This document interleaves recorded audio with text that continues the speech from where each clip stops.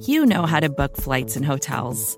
All you're missing is a tool to help you plan that unbelievable travel experience. That's why you need Viator. Book guided tours, excursions, and more in one place. There are over 300,000 travel experiences to choose from, so you can find something for everyone. And Viator offers free cancellation and 24/7 customer support for worry-free travel. Download the Viator app now and use code Viator10 for 10% off your first booking in the app. Find travel experiences for you. Do more with Viator.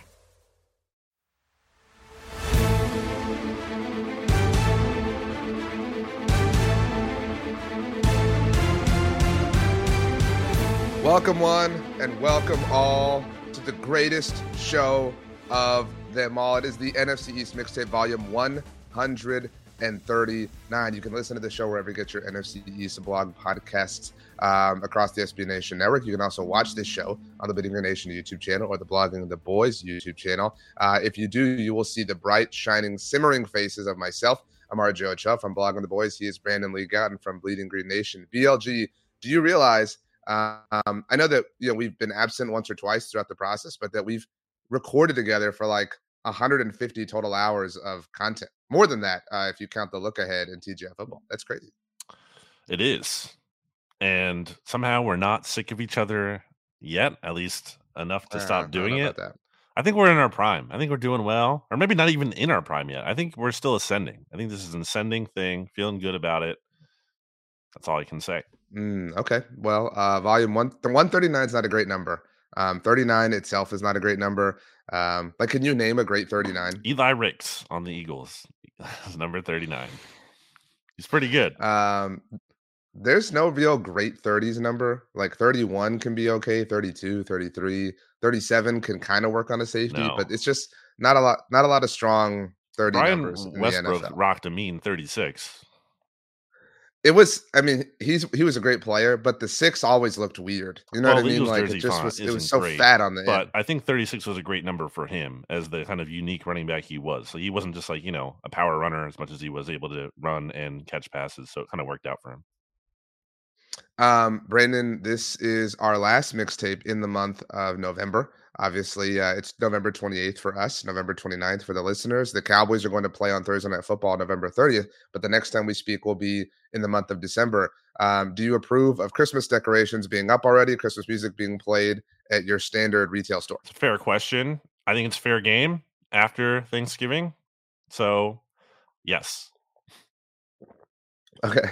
I see you have a Christmas are you ready tree behind you, by the way, for the audio audience. They can't see that, but they should go to the Blogging the Boys YouTube channel or the Bleeding Green Nation YouTube channel and check it out. Yeah. So next to the Christmas tree is a picture of Emmitt Smith when he broke the all-time rushing record. When we first moved into this house and I had this desk built, I didn't have anything in that little cubby for a while, and my wife Cammie would just like ridicule me about it. She would be like, "It looks ugly. It looks ugly. It looks ugly," and I was like, "It doesn't look that bad." I look back at some of those videos and it looks horrible. So she was right. And she adds the Christmas tree every year when we do the Christmas decorations. Just, she loves me. She wants it to look nice and festive for the audience. So it worked on you. I hope you're feeling holly and jolly now. I am feeling great. How could I not be? The Eagles are 10-1, RJ. The Eagles are 10-1 coming off of their 37-34 win against the Buffalo Bills. I don't have any takes. I have thoughts, I guess. I mean, do you want to go first? You want me to go first? I think it applies to the Cowboys in a different way. But, like, what is there new to say? What is there new to say about that? I feel like I'm doing the same episode for the past several weeks. The Eagles keep winning. People want to say, oh, they're not as good as, their record indicates because of point differential and whatever. And I think there's a level of truth to that. Now, I also think they're not quite as bad as, let's say, everyone wants to bring up the 2022 Vikings. And I heard you say on Football Monday, you don't believe that's an accurate comp. And it's not. Go look at that Viking schedule and tell me their 4 best wins from that schedule. Okay, they beat the Bills in Buffalo. You're talking from last year? year? That's pretty good. All right, what else? What else? I defended that win a lot. That was more than pretty good. So I have no I problem mean, I'm admitting saying that. I that's thought the top thing. All right, now what else? Now what other wins would you want to pick from okay. that? And you can't. It doesn't stack up to what the Eagles have done in terms of beating the Chiefs in Kansas City, beating the Bills, who were better than their record indicated in terms of DVOA and point differential and everything. Beat the Dolphins, the Bizarro Eagles, as we Cowboys. talked about. Like those are right? 4 really high quality wins. This is gauntlet that they've been going through, especially the one if you wanted to start it right before the bye, including the Cowboys in there. They're 3-0 so far. That's pretty good.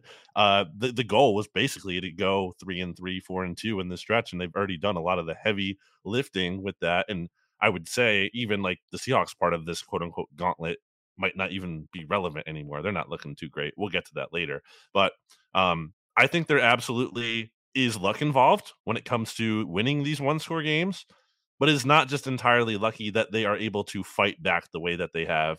That is a very real thing that is attributed to Jalen Hurts, who has this juxtaposition of being entirely composed and calm, but also this intensity and will to win. And you see it. The Eagles released a clip on Tuesday, like a mic'd up of Brandon Graham, who, by the way, just became the most tenured Eagle of all time in terms of games played. He now leads the Eagles franchise history in regular season games played. David Akers still has the overall games played if you count playoffs. But BG was basically saying, like, you don't know Jalen Hurts like I do. And I just think that it's simple, but also resonates. Like the players believe in him, the team believes in him, that he believes in the team. There's just such a belief, and I think that they don't have these comeback wins without some luck. Yes, but they also don't have it without the belief. So this was kind of my argument for the Vikings last year, which you hated on. As an example, like this is an extreme example for the Vikings last year, the Colts win that they had. What was it, the like 33-point comeback? Like everybody like dragged them because like, oh man, you fell down like 33 Your points to the Colts, Jeff the Saturday Colts led you Colts. hate and obliterate. But like that does take extreme talent to overcome. Like again, we could talk about like falling into that. There's a difference between being down 30 to the Colts and like 10 to other teams. Like I admitted that it was an extreme example, but like my point is like that again, there's a lot of talent and belief that is required to do things like that. And so I think that somebody, I forget who it was, so apologies, but somebody, in the aftermath on Sunday afternoon or evening after the Eagles game, tweeted at me and they were like, the Eagles are such a fascinating social experiment almost. And I kind of agree with that. And I think sometimes when there's something volatile like this happening, we talk about this all the time. Like people want to live just at one end of the spectrum. So like, I would assume there are some Eagles fans, not all, who are like, this team is amazing. This team is perfect. Like this team is infallible. Like no one's saying that. Well, I mean, I'm certain there's somebody saying that. And then there are like quote unquote haters. And I would put some Cowboys fans in this mix who are like, this team is purely luck based. And like the truth is, I don't know if it's in the middle, but it's closer to the middle than it is either one of these spectrums. And yeah, you could talk about all sorts of luck. Like the things that come to mind off the top of my head are the Luke Schoonmaker play or the Justin Jefferson fumble out the end zone, whatever. But or Sean McDermott being a coward and taking a knee to go to overtime. But like I'm saying, it all ultimately still at some point ends up in the hands of somebody who makes a play. Last Monday night in Kansas City, it was the Jalen Hurts deep throw to Devontae Smith that was ultimately the game-winning touchdown. On Sunday, it was the drive that the Eagles had. And it's not just Jalen Hurts, it's the blocks and the offensive line working. I say the blocks because there was that clip floating around of Jason Kelsey on the game winner. I mean, like, so again, the way I'm not trying to say like I'm the best at this, but like I think I've worded it best in that they have this innate ability to identify, whether purposefully or accidentally, the most important time to do the most important thing, and they do that. There is unquestionably luck involved, and logic would suggest, similar to the Vikings last year, that at some point that would run out. And I don't know if that's going to happen. I mean, I really don't. But I do think the biggest test of that is this week against San Francisco. Because if there's one team who, will not fold or is too talented to like kind of pee down their leg the way the Bills did, it's the 49ers. I know we'll talk about that in a little bit, but it's weird. I mean, it's weird. Last year's Eagles felt indestructible. I don't feel that way about this year's Eagles team, despite the 10-1 record. That's not to say that they suck, but I think you agree, if that makes sense. I guess the question is, like, do they have another gear? That's what we've been kind of wondering the whole year. It feels to me like they could. Like there's reason to believe that. I don't think they have. Okay, but whether they could or not is a different question. Do they? That's Yeah, your we question. still have yet. Well, until they do it, I agree. We don't just give them the benefit of the doubt, but I do think we need to allow that possibility still to exist, and not. And again, the other not relevant or the not good comparison to the Vikings is the Vikings got blown out in games. The Eagles have never at any point looked like totally overmatched and blown out. At least to this point, we'll see. Obviously, the next two games are going to be a big test of that. And if things really are similar to the 22 Vikings, you'll see those blowout losses kind of manifest in potentially these next 2 weeks. And then we can have a conversation about that at that time. But for now, that has not happened yet. And What they're are humming. what are the Eagles like? Like there are games that like you have to steal, right? Like in a given season to maybe be the 1 seed or win a division or whatever. Like, what are the games you feel like the Eagles have stolen this year? Like maybe the Chiefs game is one. I don't feel like they stole this Bills game. Like I feel like they were the better team. I know that Josh Allen had an amazing performance, but Jalen was great too. Like I don't feel like I do feel like if we're qualifying stolen victories, I would put the Chiefs game. Okay. Yeah, I mean, I don't know how like you but then you might want to say the Cowboys game, but then again, the Eagles were up 11 points in that game at one point. So it's not like they were like totally just down and out the whole time. Um Look, regardless of how they got here, they're 10-1, and that puts them in a very advantageous spot, obviously, as it goes the rest of the way. They could really lose to both. Obviously, this wouldn't feel good, to be clear. But if you lose the next 2 weeks to the 49ers and the Cowboys, there's still a very viable path to still being the 1 seed. That's pretty crazy. You've given yourself that margin for error.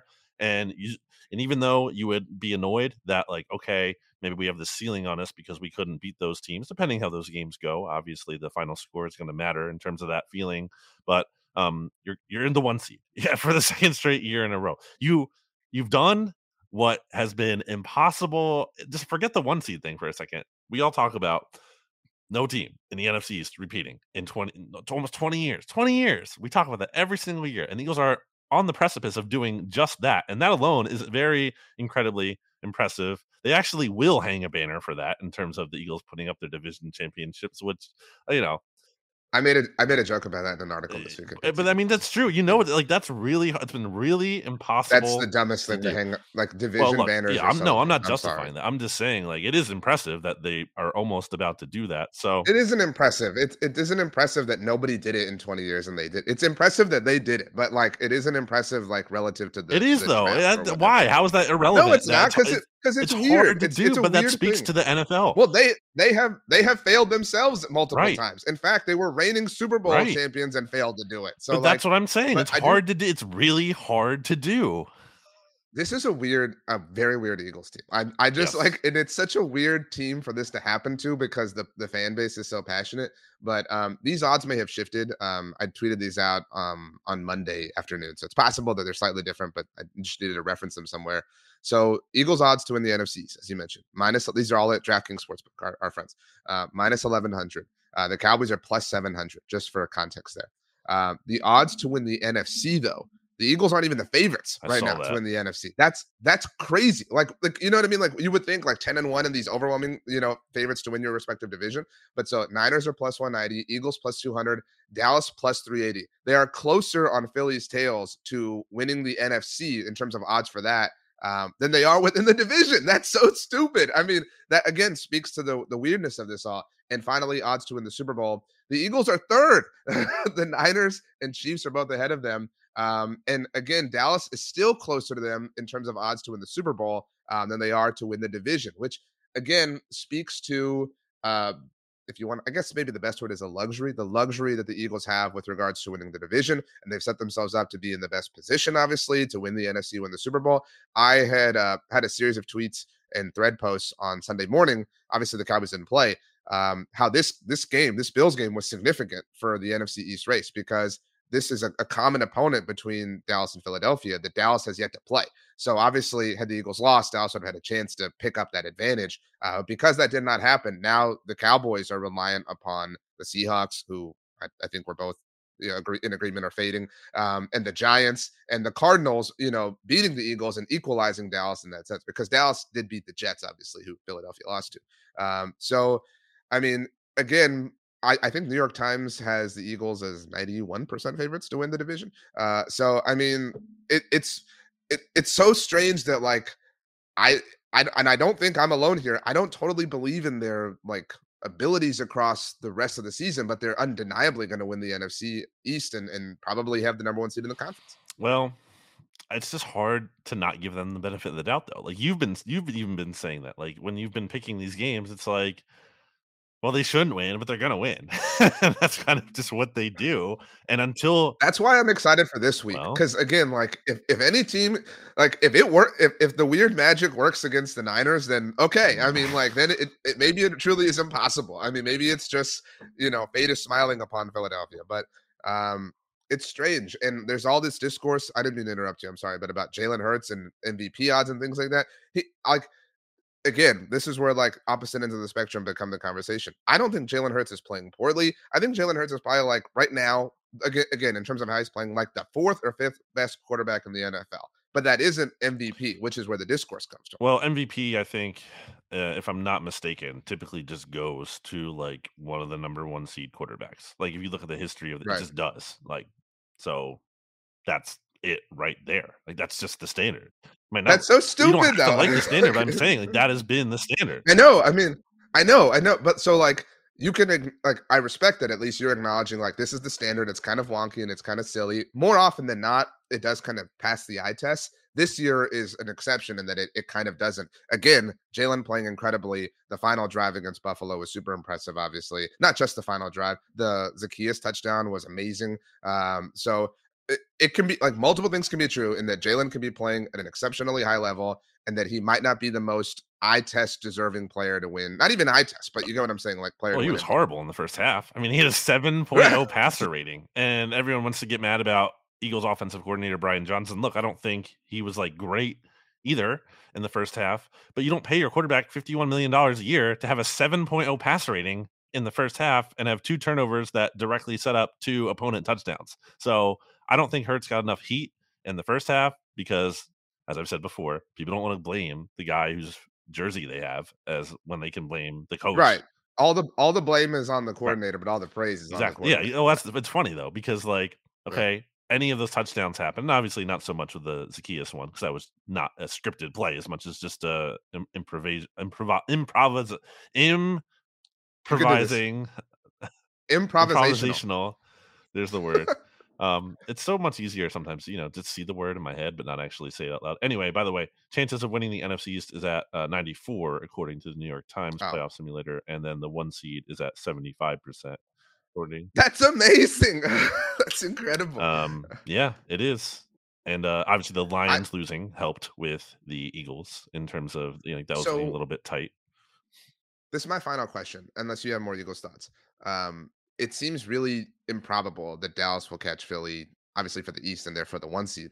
But say, because you're right that Philly has a great chance of securing the one seed, even if they lose their next two games. And I think odds makers would probably suggest that they're going to lose their next two games. Again, anything can happen, but again, if we're just going off of implicit odds, um, if San Francisco has the Eagles this week, obviously, and then Seattle next week, and I think we both believe that they probably win those games.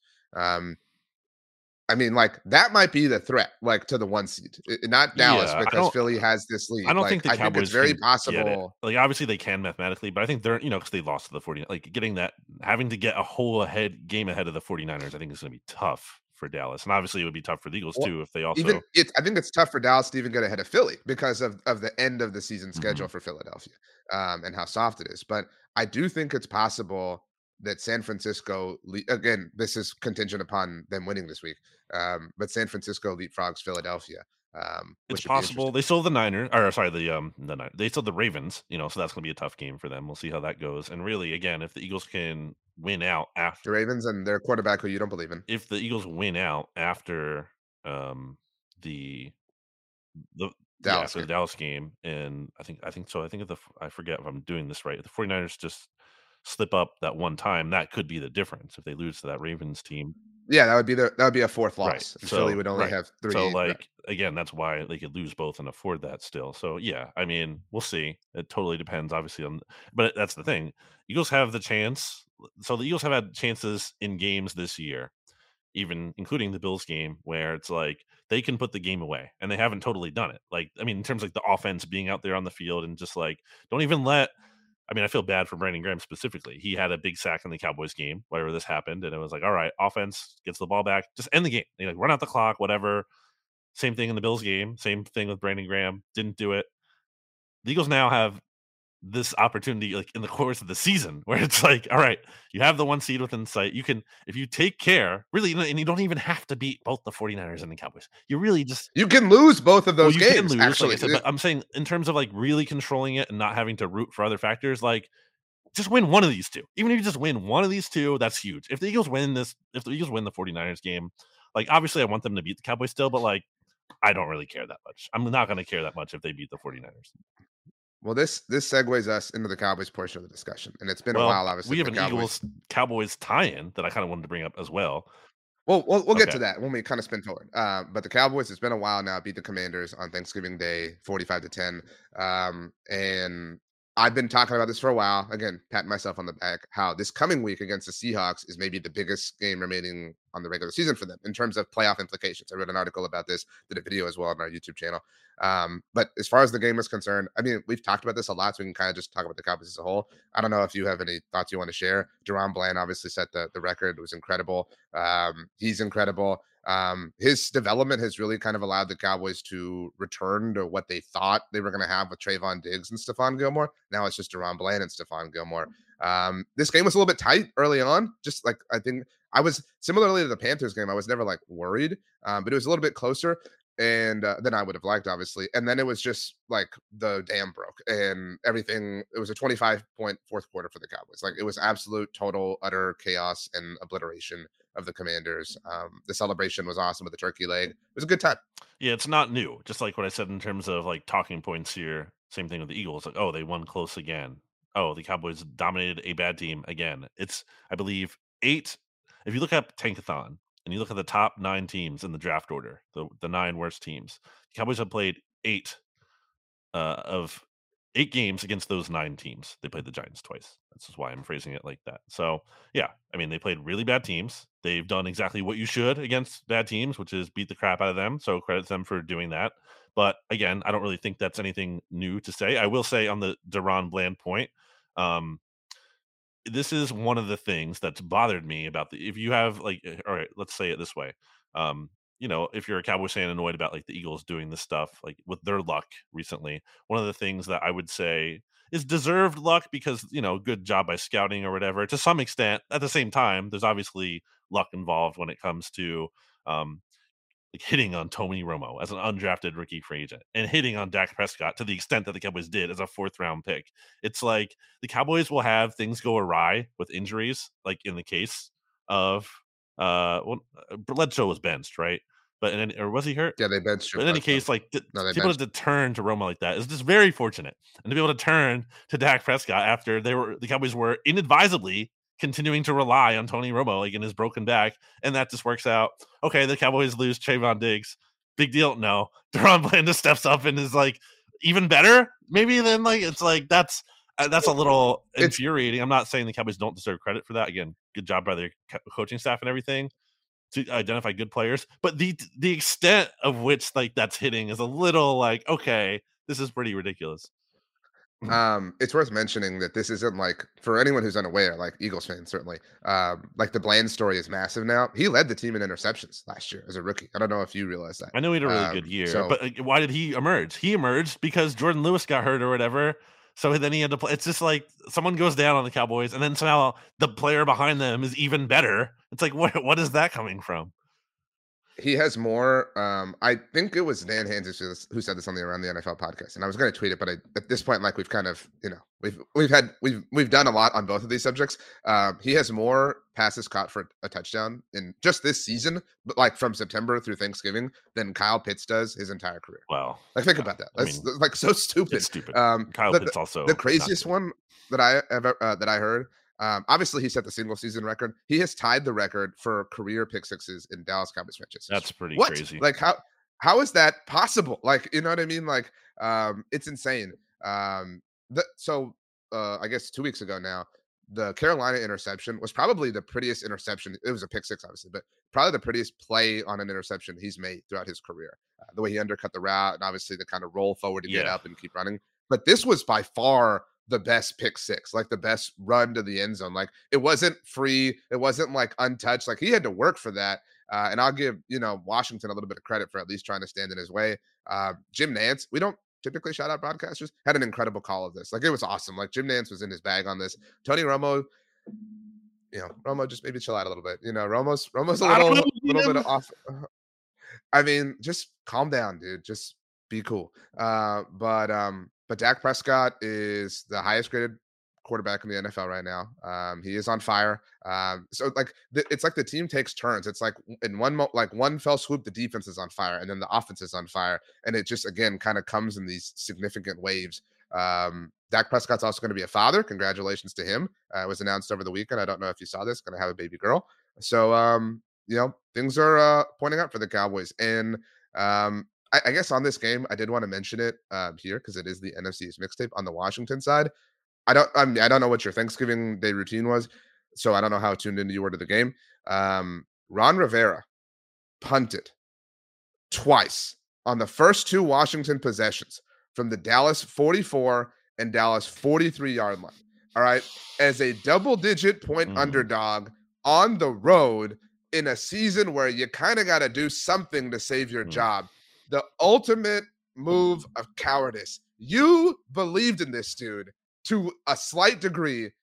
Even to a slight degree is embarrassing, but you believed in him to a strong degree. So untrue. You said it right, to a slight degree. Stinks. What you're my gosh, holding against me is that I predicted the Commanders they were still the football team, I think, at the time, to win the NFC East with a sub 500 record again. That was my prediction for them. It's not believing in him without a shadow of a doubt. You said you believed in the duo of Ron Rivera and Ryan Fitzpatrick more than Mike McCarthy. I stand by that. I mean, that looks so horrible right now. By the way, totally. It looks terrible now. Ryan Fitzpatrick's out of the league. Ron Rivera has gotten worse. And Mike McCarthy's on fire as in his first season as offensive play caller as the Cowboys. I mean, for the Cowboys. I think if you had a healthy Ryan Fitzpatrick, they could have won that division. Please address the Ron Rivera cowardice. And then I have we can get into the Commanders last because we have an NFC East order change. How about that? It's first one in a while. Then my McCarthy point. So the Cowboys have been on fire at home, obviously riding a 13-game home winning streak, longest in the NFL at the moment. The Cowboys have scored 205 points in their 5 home games. Now, some of those are defensively, shout out to Deron Blaine and special teams, but obviously the significant majority is on offense. The last team to score at least 205 points in their first 5 home games of a season, the 2014 Green Bay Packers, whose play caller was obviously Mike McCarthy. I mean, I know it's not cool. I know it's not vogue. I know nobody likes to do it, but the guy deserves a lot of credit. You don't have to say he's the greatest coach of all time, but you have to give this dude his props. And who looks terrible right now? Your boy Kellen Moore with his boy Justin Herbert. Mike McCarthy franchise, but sure. I mean, still, but everybody all offseason was like Kellen Moore and Justin Herbert are going to be amazing. Mike McCarthy just wants to run the ball, blah, blah, blah, blah, blah. Mike McCarthy made the executive decision to move on from Kellen Moore. All the best to Kellen, really rooting him on for real. And it looks great. I know there was a stumble, obviously, as they learned. He listened to his players and what they wanted. He adapted. He deserves a lot of credit. Congratulations to the second best head coach in the NFC East. Oh my gosh. Honestly, we can joke about that, but being the second best anything in the NFC East right now is not anything to be sad about. The NFC East is dominating. I don't know. Guy who covers the second team place in the NFC East. I don't know. Second team place, you misspoke. Way to mess up your words. But I don't know if you have done your power rankings yet at Bleeding Green Nation. But I already did mine. So I have mine. And not posted, Pete Prisco. Well, Pete Prisco at CBS has the Eagles number 1 and the Cowboys number 2. He's the only outlet that we curate at least that had that. I think I do have the Cowboys ahead of the 49ers. It feels a little wrong because of the directly because just because of the matchup specifically. But whatever. That's a tier thing. Anyway, shout out to Mike McCarthy. All right, you mentioned it. We have a movement now. The third place New York Giants. And also, before we get to the break, we should really talk about a player that could be a Cowboy. He could be an Eagle. Could be going to another team. But there's a little bit of I don't want to say it's not a bidding war because it's a unique circumstance here where I almost called him Darius Leonard because he used to be Darius Leonard, and I keep forgetting that. Leonard, Shaquille Leonard. Yeah. Shaquille O'Neal Leonard is. I don't want to spend a ton of time on this because this could change by. Well, I want to get your thoughts on it though. What is your pre-thought? Do you want the Cowboys to sign him? Do you care? So I mean, at this moment in time, for you and I recording, I believe he's meeting with the The Cowboys, what we know like right now as we're actively, recording this on Tuesday, November 28th at 1:07 Eastern, is that Leonard is visiting the Cowboys on Tuesday, and then and does not have a visit set up with the Eagles, but they right. are interested. That's right. So the Cowboys are down Leighton Vander Esch across the rest of the season. They signed Rashawn Evans a few weeks back, or maybe a few Who was months on the back Eagles at this practice point in squad time. early in the season. Right. And now obviously have interest in Leonard. So that's like the 2018 linebacker triumvirate. And so I mean, I would love this. Like, I mean, I don't think this is the vertical photo graphic that I want to see from like the Sports Center account. That's like, Who's imagine the scoring on this yeah, defense? Deron yeah, Bland, exactly. Shaq Leonard. But like the Cowboy Marquise Bell has played really well. I shouted him out, by the way, in the lead up to the Cowboys Eagles game and got roasted for that by stats. So he's played really well. Damone Clark has played really well, but you just never know. I Damone mean, you Clark kind just of a like punk, in my opinion. depth is an issue for all teams, and so I would love to see the Cowboys shore this up. And if you bring him in and don't ask him to be the maniac or whatever, like I think he can help your football team. So yeah, I would love to see this happen for the Cowboys. Yeah, I think the Eagles need him because they are down to two healthy off-ball linebackers on their roster, with Zach Cunningham, who has been their top linebacker really this season, getting hurt with a hamstring injury in the Week 12 game against the Bills. We don't know exactly where he's at with that. Even if he is healthy, I mean, the Eagles, again, just have two linebackers on the roster behind him, and Nicholas Morrow, who starts next to Cunningham typically, and is just kind of fine, just a guy at best. And then Christian Ellis, who they wanted to be a thing early in the year, and then he didn't play well, and then he was basically just relegated to special demons duty. And then when he had to play against the Bills were kind of noticeably picking on him. So I don't think Leonard has a lot left. I mean, the Colts cut him for a reason. Like, I don't think he's, a difference maker, but the Eagles don't need a difference maker. They just need someone who can kind of help raise the floor. So I would really hope that the Eagles get him, and think they should be able to, because they're better than the Cowboys in the standings. Like, why would you want to sign with the worst team? And Leonard actually went out of his way to defend Nick Sirianni back when Nick Sirianni got hired by the Eagles and was like kind of getting roasted for the press conference thing. So maybe there's some kind of connection there. Oh, the what was it? That wasn't the flower pot. No, that was just like an awkward kind of first press conference. I got so overblown, as I talked about with Jimmy Kempski, because Doug Peterson also had a terrible first press conference and won the Super Bowl. 1 to 10, 10 being the most. How mad would you be if Leonard signed with the Cowboys? I would be mad if he signed anywhere else than the Eagles. But what about the Cowboys specifically? It's just, I wouldn't be mad. It doesn't matter. So 1 to 10. Probably a 7. Okay. Like, what's your scale if he signed with the Eagles? Well, I don't mean to do the the Cowboys would have passed on him, so like I trust them, but I kind of do. You know what I mean? Like, well, if then, give me the number. The medical is the big thing. I'd probably like a 6 or 7. That's a good call. Okay. Although I do worry that this has was it Ndamukong Suh and Linval Joseph last year? Like, I worry that this is like that. I know that they made slight differences, but like they weren't. Linval was pretty good. They weren't like what the vertical graphic would have suggested. You know what I'm saying? That's all I'm saying. Linval Joseph, and Ndamukong Suh, and Milton Williams. Let's take a very quick break to hear a word from our sponsors. Welcome back. The time has come, BLG, to talk about Tommy DeVito and the New York, barely a football team, Giants. This is a disaster for the Giants. It was a must-lose game. I said that on the podcast last week, and they won a must-lose game. The Patriots absolutely missed that kick on purpose. The Patriots know what they're doing. The Giants do not. Obviously, I can't ask the players to lose, but organizationally, like, they had to make a better effort to lose that game. They did. Now the Patriots have the 3rd overall pick in the 2024 NFL draft order as it stands, and the Giants are sitting there at 4-8 at the 6th spot, Washington just ahead of them. I messaged you this during the game, or like right after the game, obviously. Yeah. And I was like, just imagine the Giants going through this hell of a season. At no point was there any hope, because you start off with a 40-0 blowout loss in week 1 at home. At no point, and then the Cardinals game, and obviously going from there. At no point has it ever been like, maybe the Giants are going to do something. Like, the Bucs had that.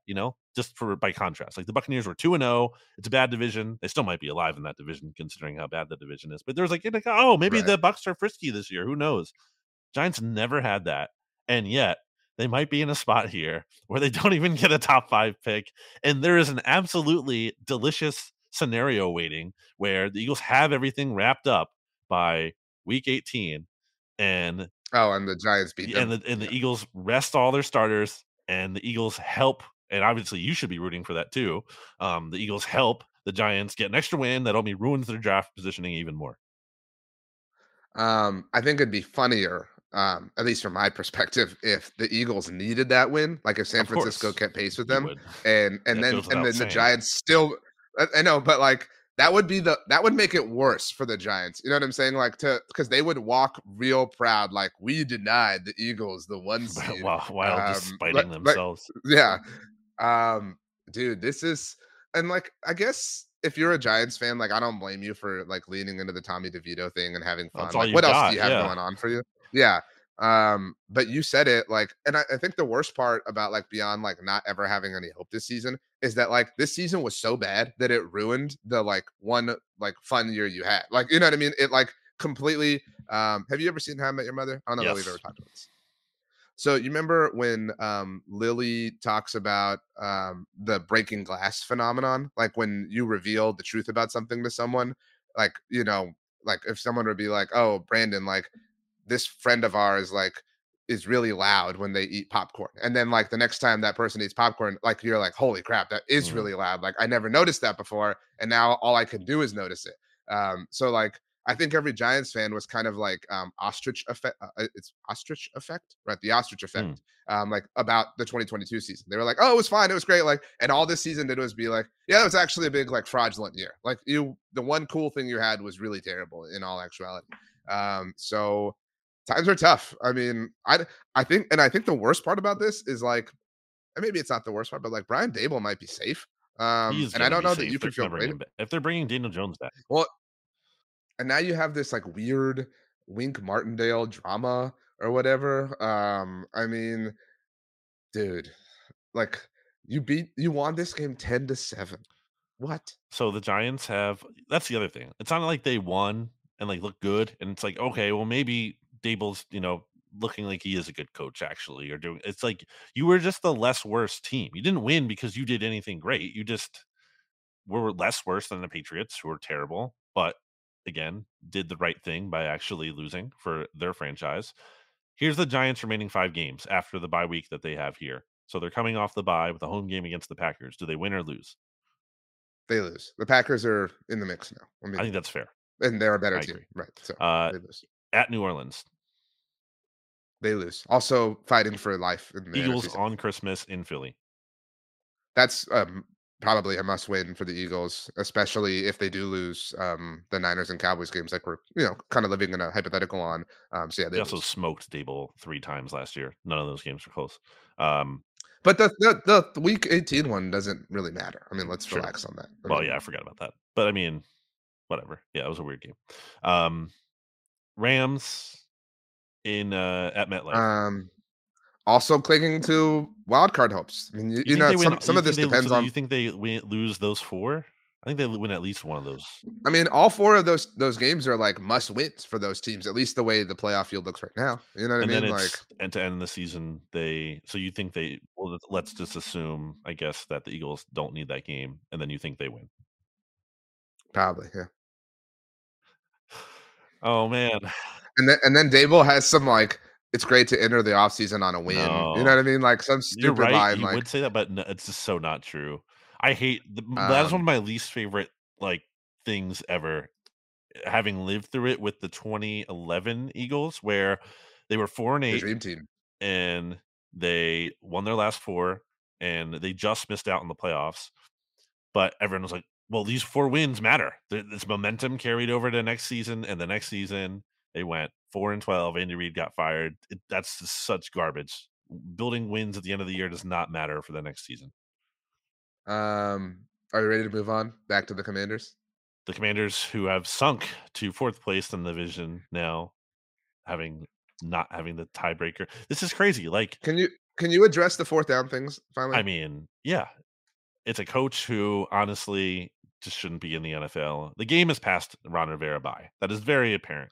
It's passed him The by. game, when did he ever do anything elite? Like, I mean, like seriously. I mean, there have been, I think 5 now because of the Bucks last year. 5 teams like ever to win their division with a below 500 record. Ron Rivera has done it twice. Like, we talk about luck, like all time luck to have that happen for you, to have your division be so bad that you managed to win it. And by the way, I know everybody was talking about Alex Smith's comments. Alex Smith, you were a part of that Washington team. I know you got hurt, obviously, but that had the like below 500 record that won a division. Like, let's relax on calling any division bad when you've been a part of something like that. But it's crazy Jack Del Rio lasted as long as he did, considering that the Commanders' defense last time it was good was like 2020, right? Like it's been multiple like really good. It's been multiple years. The front's obviously being consistently good because of the talent there, but the defense as a whole, it's been a while. It is weird how, also, like, it felt like this Commanders team might be a little frisky, and considering the weakened state of the NFC a bit there, especially with the Packers and Rams floundering a bit more than they were, Falcons too. It was like, okay, Commanders. I mean, I think you even said you were a bigger believer in me. You're like, Commanders might be 7 seed at one point. So you believing in your boy Ron Rivera more than me, even. But I never believed that. And this year has always been kind of just a waste of time for them. But they do seem to be figuring it out in terms of tanking, because if they bottom out, and right now, as I said, they are the number 5 pick in the draft, right ahead of the Giants. That's exactly in the direction they need to keep trending. They probably can't get, it's like the Patriots level at 2 wins. They probably can't get a top 3 pick there, but they could get 4. And at 4, you're within striking distance potentially of trading up maybe a spot or 2, depending on how the board shakes out there. So I think this is ultimately a good thing for the Commanders to spin out of control like this, because it really forces them to not have a false positive and for ownership to really turn things over. So sucks in the short term of getting blown out by a division rival by 35 points on Thanksgiving. By the way, I can't even believe I just didn't mention this till now. Why is Jerry Jones talking about that game being better than Super Bowl wins for the Cowboys? Because he literally did say that. He literally I know, but explicitly said that. Brandon, if you're taking Jerry Jones's words Why did he literally say and that? seriously, because that's what he It's does. insane. Like, how do you feel good about your team? How do you feel you're asking the question. Do you want me to Yes. answer it? The reason he's saying that is because this is the most watched game of the year outside of the Super Bowl. That's why he's saying it. Like, it's so insane. Not literally true. It's not literally true. You're the only person who freaks out about this kind It's of insane. stuff. It's an insane. If Jeffrey Lurie said that in Philadelphia, he would be if killed. Jeffrey Lurie said it, it would be different. Like, the context would be different. Like, it's like normal for Jerry Jones. I recognize that that's not like it's not normal. It's big loser energy from the top down. It's not loser energy. Again, you're saying a division win is better than Super Bowls. Way too much seriousness. Why would you need to say that? There's not. Why can't you say, hey, today was a great day for the Dallas Cowboys? Because that's not how he rolls. Again, like, this is different. I'm not saying it's bad cool, energy, but like this is par for the course. You know it. It's a bad vibe. It's not a good vibe. It's definitely not a good vibe. You talked about the 2011 Eagles rallying. The Commanders last year were 1-4 and wound up going 8-1. Was it worth it? Like, no. And you played Taylor Heineke to do what? Like, just try to get better last year, as opposed to they could have played Sam Howell, some more, had more of a sample size of him between last year and this year. You want to talk about like bad vibes? The worst thing that Ron Rivera has said in recent memory was, and I'm paraphrasing, and I don't remember exactly what it was, but when he was like, if we didn't known Sam Howell was this good, we would have played him early. It's like, I thought you were going to say the Brock Purdy thing when they compared him to like Brock Purdy. Oh, that was also dumb. I mean, like again, what has Ron Rivera ever done in Washington that has made you go, "Oh crap, like that coach is in my division"? Nothing. Not one thing. What's the Commanders' remaining schedule? Let me look that up here. See, let's predict how they're going to finish out the rest of the way. It is I've got it. Okay. It is got my handy dandy sheet. The Dolphins. And then they're on their bye. So we think they lose to Miami. It's the last week of bye. Them and the Cardinals are the only two teams on bye that week. Two teams that definitely don't need the late bye because of not even playoff contention. They're definitely losing with the Dolphins, right? So 4-9, and then bye at the Rams. We gave the Giants. We'll say they lose to the Rams, but I think they beat the Jets. I mean, the Jets are so listless. Yeah. So So that's 5-10, and then San Francisco 5-11. And then some of this depends on Right. the Cowboys and what Wow. happens, and we'll get to This this in could a moment be here. very In interesting Week in 18, terms of both. the Cowboys and Eagles could be clinched in their respective Right. positioning, and allow the Commanders and That'd Giants be to pick up 2 that's Mickey like the Mouse wins. ideal. That would be so That's funny. so ideal from the standpoint of hurting their draft positioning. That would be That's the mixtape. That's the mixtape week. Okay, let's get to week 13 mhm, then. The Cowboys get it started. We do go in chronological order here on Thursday night football. Back-to-back Thursday games for the Cowboys. Obviously, they host the Seahawks. This line opened. I don't know if you saw this. At Dallas, 7 point with Dallas, the 7 point favorites now up to 9.5. I do want to read you something because that's a big jump, right? Like you agree? Like objectively, like 2.5 points. So I hit up Mookie Alexander, who runs mm, Field Goals, our Seattle Seahawks site here at SB Nation. And I was like, hey, did something happen that I missed, that like would have caused this? He said, nothing I'm aware of. Ken Walker didn't practice, and I don't think he mm. plays, but that's it. And so I said, no offense to Ken Walker, but he's not worth 2.5 points, LOL. And then Mookie had this line that was great. He said, yeah, I got nothing other than they've watched the Seahawks play recently. So that was really funny. I think we both are taking Dallas to cover. And I mentioned it. I wrote an article about this, did a video because it's important. We're going to talk about it on our roundtable on Tuesday evening, which is in the past for everybody. This is the biggest game left on the regular season in all likelihood for the Cowboys as far as playoff implications go, because the Seahawks are right behind the Cowboys right now in terms of wild card standings. The After this, the Cowboys play the Eagles, who are probably going to win the NFC East, so not a contender for the wild card. Then the Cowboys play the Bills and Dolphins in back-to-back games. They're not relevant to the NFC wild card picture. Then they finish up with the Lions, who are overwhelming favorites to win the NFC North, therefore not a wild card contender, and then play the Commanders, and we just talked about that. So the fact that Seattle and Minnesota are both kind of fading right now has given the Cowboys a massive lead in the wild card race. And if they win this game against the Seahawks specifically, it only, lengthens that particular lead and gives them the head-to-head tiebreaker over the Seahawks if that comes into play, and sets them up to potentially manufacture their own bye, as we just talked about in Week 18 against Washington. Yeah, I think the Cowboys win this easily, which is unfortunate because for the listeners who may have not already heard, or if you did, hearing it again, you can come out to Wrong Crowd Beer Company, RJ, which is where I had the season opener kind of podcast with Jimmy Kemsky for BGN Radio, the live pod we did out there in Westchester, Pennsylvania. We're going to do a Thursday night football. Is there an Eastchester? Not that I know of. Thursday night That's stupid. football watch party at Wrong Crowd Beer Company in Westchester. In part because Jimmy and I can't do like an Eagles watch party thing, because of our jobs. Like we're not fun people to Right. watch a game with. Well, that and y'all are obsessed with the Well, he Cowboys. travels to the road games too, and I, And you're obsessed with we're the Cowboys. working. That's your favorite team. So in any case, we have to do something that is not an Eagles watch party. So we figured, yeah, why not do a Thursday night game? And always fun to see the Cowboys lose. I don't think it's going to happen. This party was also decided way before the Seahawks kind of were really spiraling out of control here. I said it a couple of weeks ago, or at least a week ago now, and I think you can verify on TGI Football, like Seahawks they're going to fall out of this thing. Like the Packers are rising. They have a really easy schedule the rest of the way. The Seahawks do not. They are turning back into a pumpkin. Like the Geno Smith thing, it was like, oh, they wrote me off. I didn't write back. Oh, that was cute. That was fun. Oh, the Seahawks are good. No, they're not. He is turning back into the Geno Smith who was not a starter in the NFL. You have Jason Peters out there playing offensive line for the Seahawks. Like their situation they have some talented pieces and players. They're not a total joke like, the Commanders and Giants kind of are at this point. So maybe they hang around a little bit in this game, but I think ultimately the Cowboys do what they continue to do and put this team away, and it's not even close at the end. So I do think they will cover and win and get a nice little mini bye before playing the Eagles. I do think the Seahawks make the playoffs. I agree with everything you said, but and I agree If with they you. do, Green Bay it's probably. because everyone else What? sucks. That's what I'm saying. Like I think the wild cards end up being the NFC East loser, which is probably going to be the Cowboys at the 5 seed, and then Green Bay probably climbs as high as the 6 seed because Minnesota is also faded. And then I think Seattle's got enough of a lead right Mm, now and will do enough to just hang on for that 7 maybe. seed.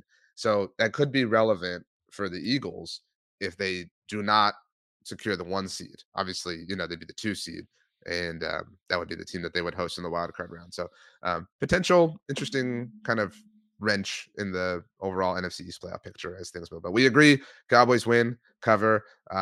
We will recap this game on TGI Football on Friday morning with Steven Serta of Arrowhead Pride. All right, we do go in chronological order, which means we have to start or go next to the Washington Commanders and Miami Dolphins. This is also a 9.5-point line, but Washington's on the other end of things. They're 9.5-point home underdogs against the Miami Dolphins. I might take the points, but I think that Washington loses. Take the Dolphins coming off the little bit of the mini bye, considering they played on the. Ooh, what do we call this? It's not quite the mini bye, like the baby bye. Almost the baby bye. Is baby bigger than mini? I think baby is. That's true. The microscopic bye. Okay. In any case, it's smaller than the mini bye. The Dolphins are superior, and I think the Commanders are organizationally tanking as they should be. Yeah. I'm interested in what the Dolphins look like. Obviously, Dallas has yet to play them. The AFC East race is really interesting. Who does Buffalo play next or this week? They have a bye this week. And then Kansas City. Is that correct? I don't know. I don't know the Bills schedule off the top of my head. Yeah. So they have a bye, then Kansas City, and then Dallas. So if we presume, so what are the AFC East standings? Dolphins are on top. Miami's 8-3. No, I know, but they're 8-3. Is that correct? I don't know. This isn't the AFC East mixtape. No, but I do think this is relevant. I've been thinking about this. I'm kind of thinking about it out loud now. So Miami's 8-3. We both think they win this week, right? Yes. Okay, so they're 9-3. Then they play Tennessee, 10-3. Yep. And then the Jets are, and they're 11-3. Yep. Right. So Buffalo is 6-6 after completely embarrassing themselves. Might not even make the playoffs. Insane. So after the bye, they're in Kansas City. That's their Super Bowl, is Arrowhead Stadium, right? Like we know that they'll about win that the Bills, game. But we both think. I don't think so. I know. I think I they agree. lose. I'm kidding. But I'm saying like that's like okay, you said, that's their Super Bowl. My point is, they're 6-7, and the reason I bring all this up is like they're probably 6-7 heading into the Dallas game. So they're like they might be quitting. You know what I'm saying? And or not only might really need might it. they might. Or, that's, yeah, I mean, obviously that's possible, but like things could shake out potentially to where Buffalo has quit by the time they host the Cowboys, and Miami has a significant lead by the time they host the Cowboys. I don't think the Bills are going to fold and quit. I mean, like McDermott potentially coaching for his job. They're kind of already doing that. Whether they're doing that on purpose, I mean, is it not possible that they get like waxed by Kansas City and then Sean McDermott gets fired? It's not likely in terms of the Bills having lost a game by more than 6 points this year, so I'm not counting on that. I also wanted to mention that I wanted to tweet this during the game, but it just never felt right because the game was always like kind of tight. Tony Romo had to have had some like horrible flashbacks being in Philadelphia and seeing Sean McDermott. Like that had to have been a horrible experience for him. So anyway, are you ready for the final game? Tony Romo's also probably having bad flashbacks because his last game ever in the NFL was a loss to the Philadelphia Eagles. It wasn't a Romo loss. We've talked about this a million times. Tony Romo played in a game and the Cowboys lost, and that was his last game in the NFL. That is factually Tony Romo true. Had 100% touchdown great success in a loss in that game. In a loss. Really, the Philadelphia Eagles are hosting the San Francisco Let me say one more 49ers. Truly, the one last bad thing is Jordan Hicks hurting him in that stadium. That really truly did derail his career. Jordan Hicks was the Cowboy killer that year. He obviously hurt Romo and then had the pick six. Yep. We had the picks that specific year in the two games. He hurt Romo and then had the pick six in the game in Dallas in overtime. Not overtime. I think it was to send it to overtime or take the lead in regulation, something like that. Anyway, Eagles are hosting the Niners this week. Ooh, bad blood. Oh man. I hope so. Actually, for the podcast audience, because I can't see it, the Eagles are 3-point underdogs. It has risen to this point. You were telling me it's kind of moved around a little bit at a time. I want to say it, and then I want to give you the floor. I hope so much that at some point Kyle Shanahan dials up a Christian McCaffrey pass for a touchdown. Like that would be the funniest thing in the world to happen in this specific game, given everything that happened. I think the funniest thing that would happen if the Eagles just blow out this team like they did back in January, because the 49ers have put so much pressure unnecessarily on themselves. I disagree with maybe early on, but who has Who has talked this week? Hassan Reddick Who has and talked AJ all Brown offseason that I've seen. long? I Who could is be wrong. responding to all the talk from all offseason long? James Bradbury. When was the last time a Niners player said anything about Deebo this? Samuel literally called James Bradbury, who's a second-team All-Pro last year, trash. So so that doesn't count because he said it months ago, and now Hassan Reddick is responding to that, and yeah, that's the trash talk. That's not how it works. He who cast the first stone. The 49ers cast the first stone.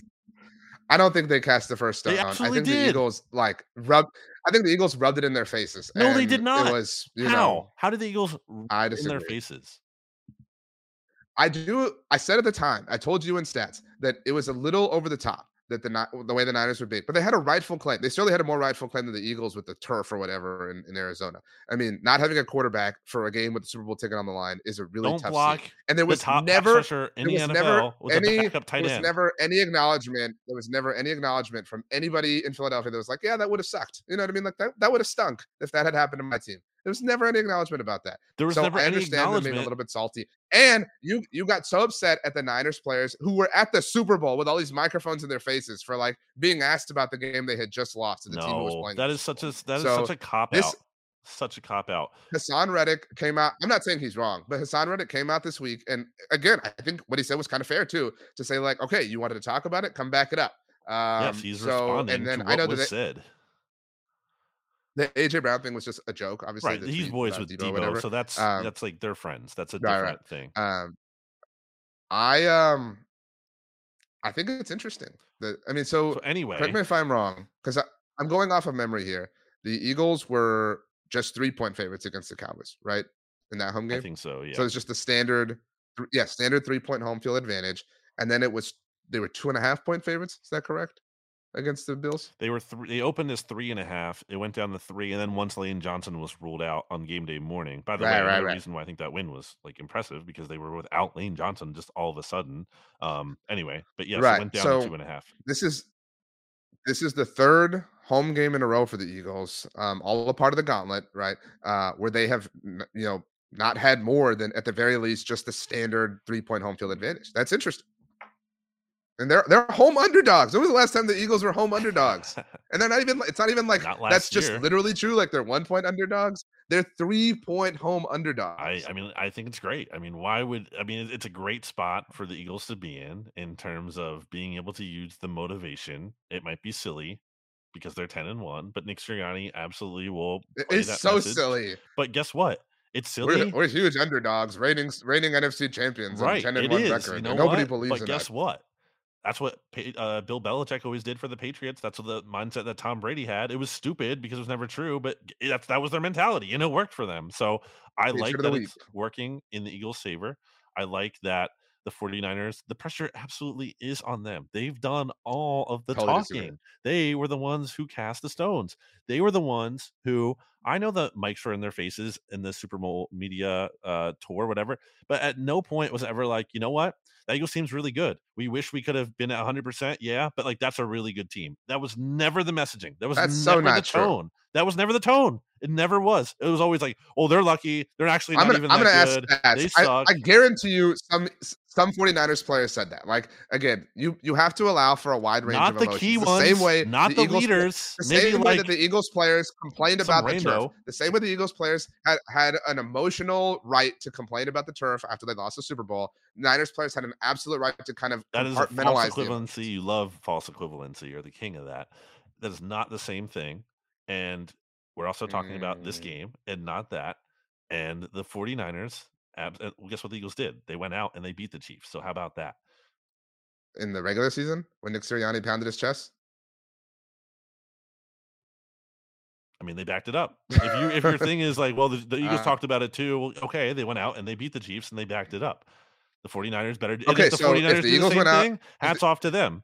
But I think they put a lot of pressure on themselves that they didn't need to put on themselves. And the Eagles, again, I don't think they put any pressure on themselves. Well, I think that they're amazing. You're absolutely wrong. How did they they're not? They're the scariest team in the NFL. Like, I don't think they put any pressure on themselves.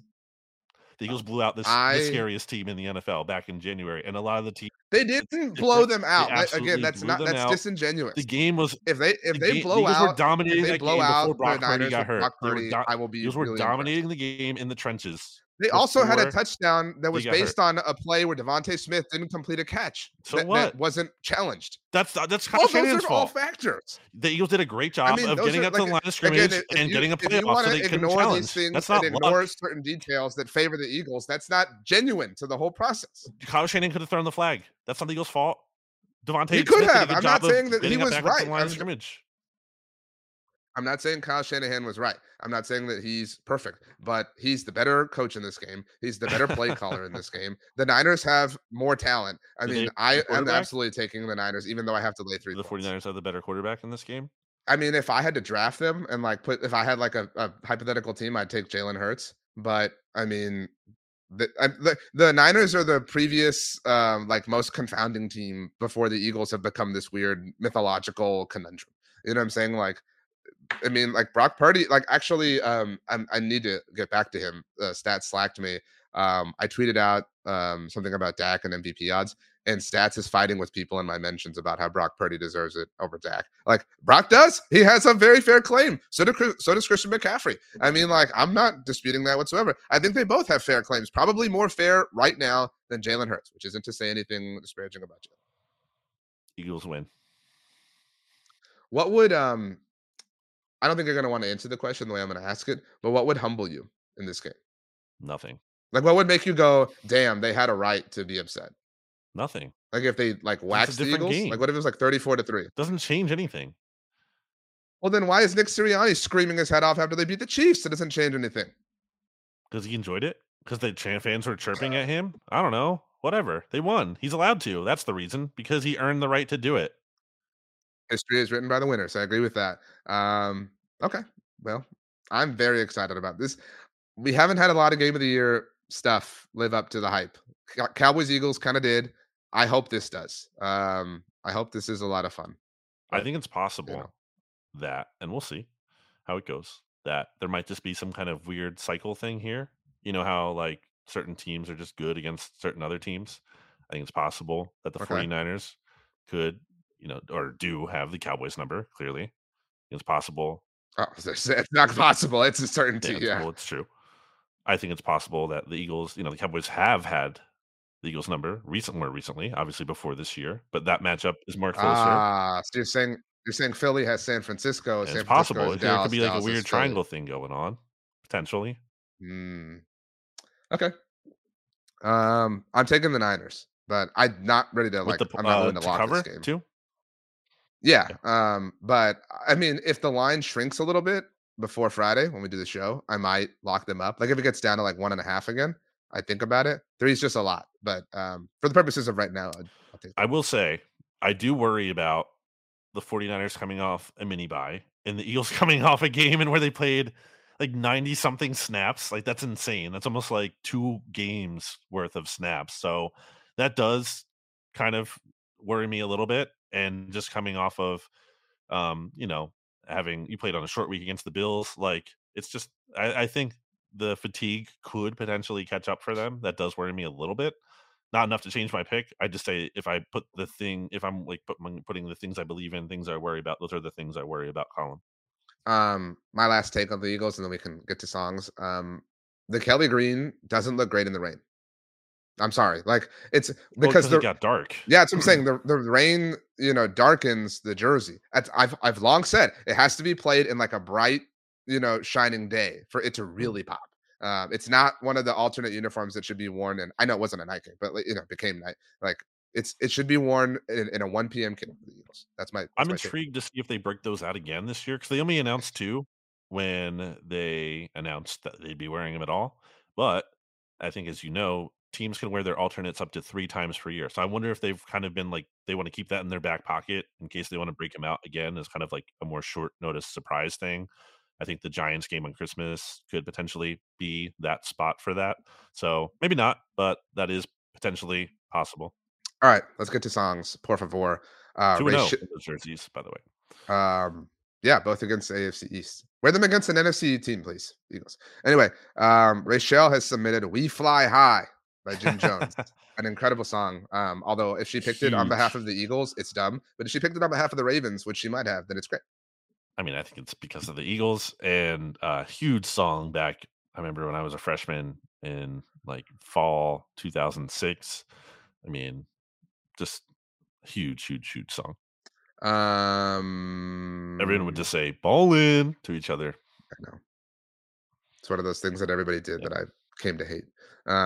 Anyway, are you ready for my song? Yeah. I'm gonna go with "Bad at Love" by Halsey. An impressive vocalist, and I'm going with the standard version. But there's a YouTube video of her singing it like acoustically, and Mhm. her voice is incredible. I mean, like some people just have voices that I'm like, you should just sing all the time, like never stop, don't even sleep, don't eat or sleep, just sing so we Like can. who? Well, Halsey, that would be Well, besides that. Michael Bublé. Hmm. You know what I mean? Like, and really, I don't even need it all the time, but like Michael Bublé, like just the day after Thanksgiving through Christmas, I just want you behind a piano singing Christmas songs for us, please.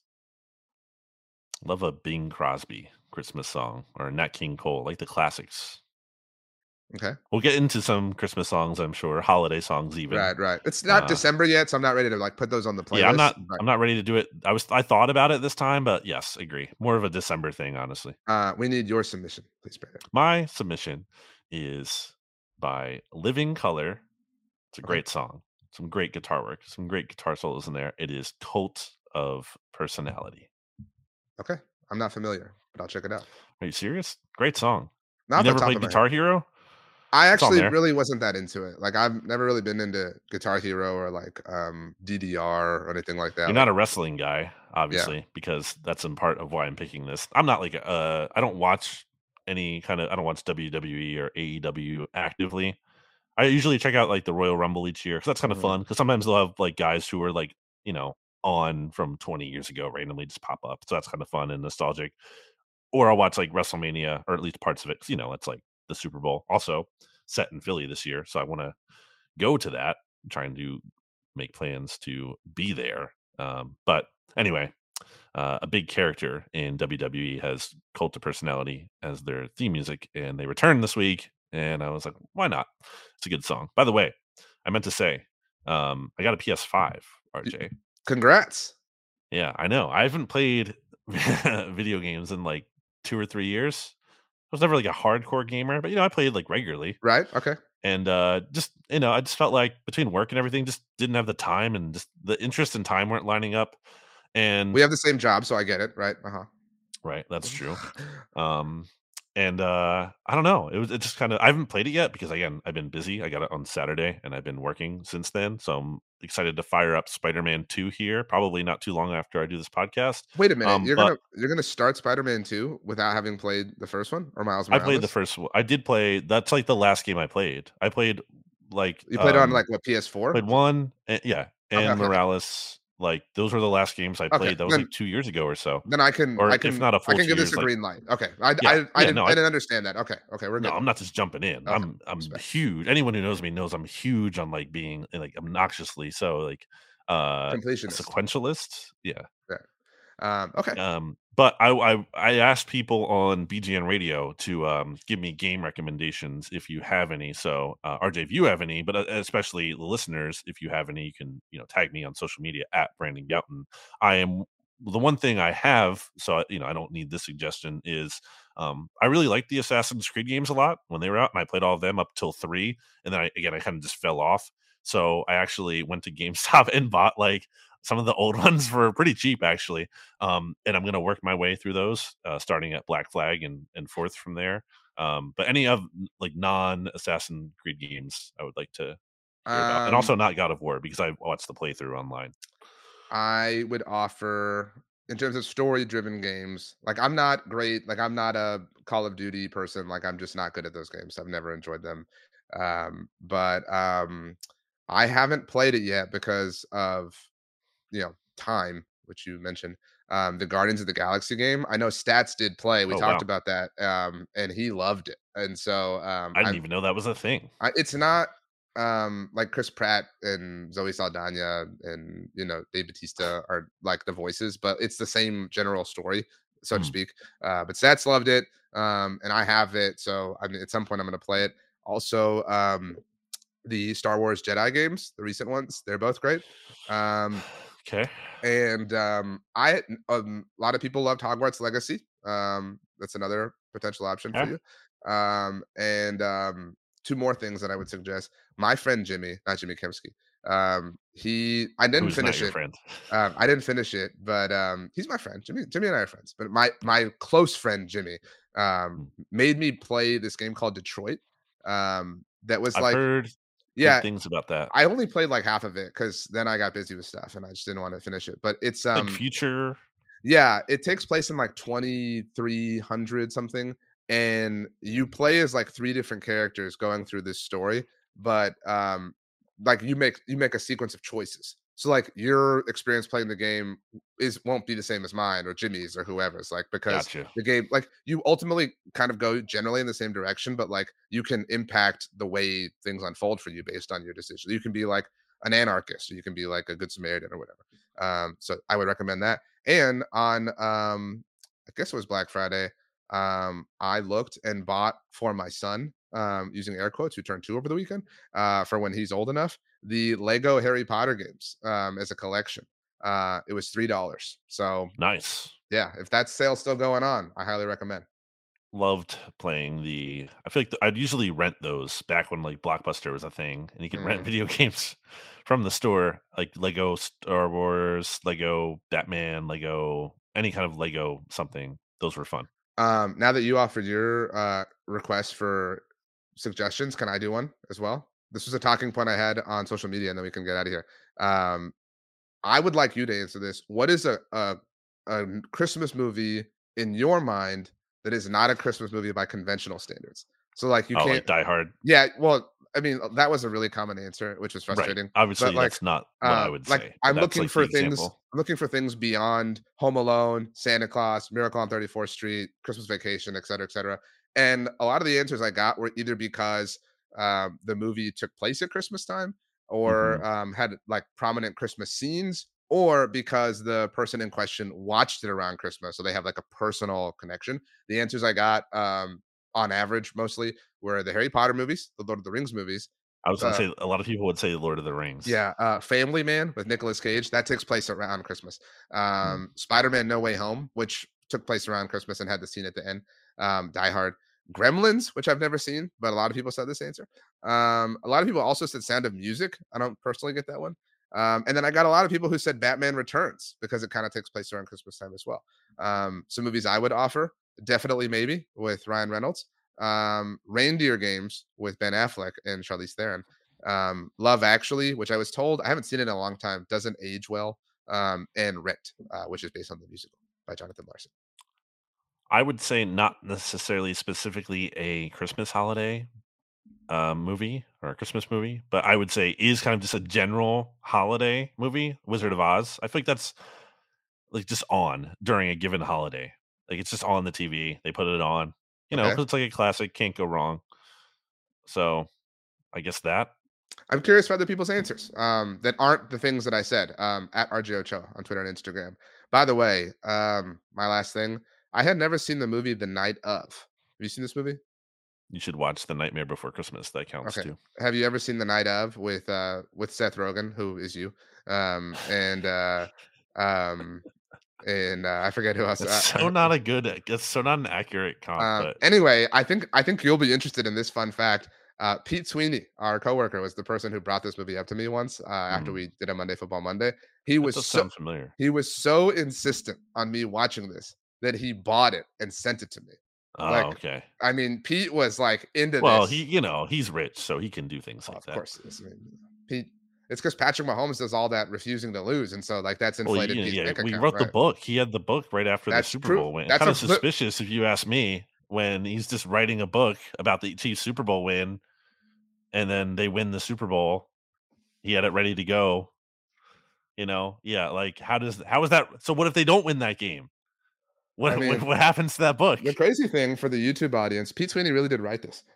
He got the script. And the forward is by Mitchell Schwartz. So there was a lot of work. And you're right. Like this was, I ordered this the night the Chiefs won the Super Bowl Yeah. from So, what if Sweeney. they don't? Like, Well, what is my the question is, what crazy if they thing is don't like win the there's Super a Bowl? lot of work in here. There's Travis Kelsey catching a touchdown in the game where Uh the, huh. the Chiefs beat the Eagles in the Super Bowl.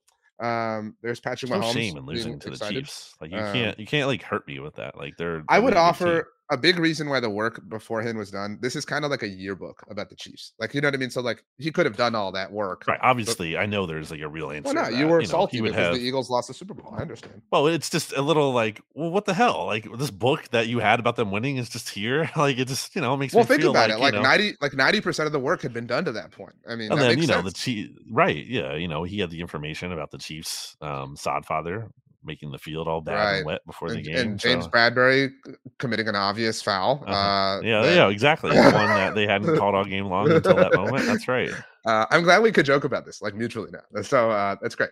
All right, let's get out of here. As we do, Brandon, I would like you to make the sound effects that you think will be in Spider-Man 2.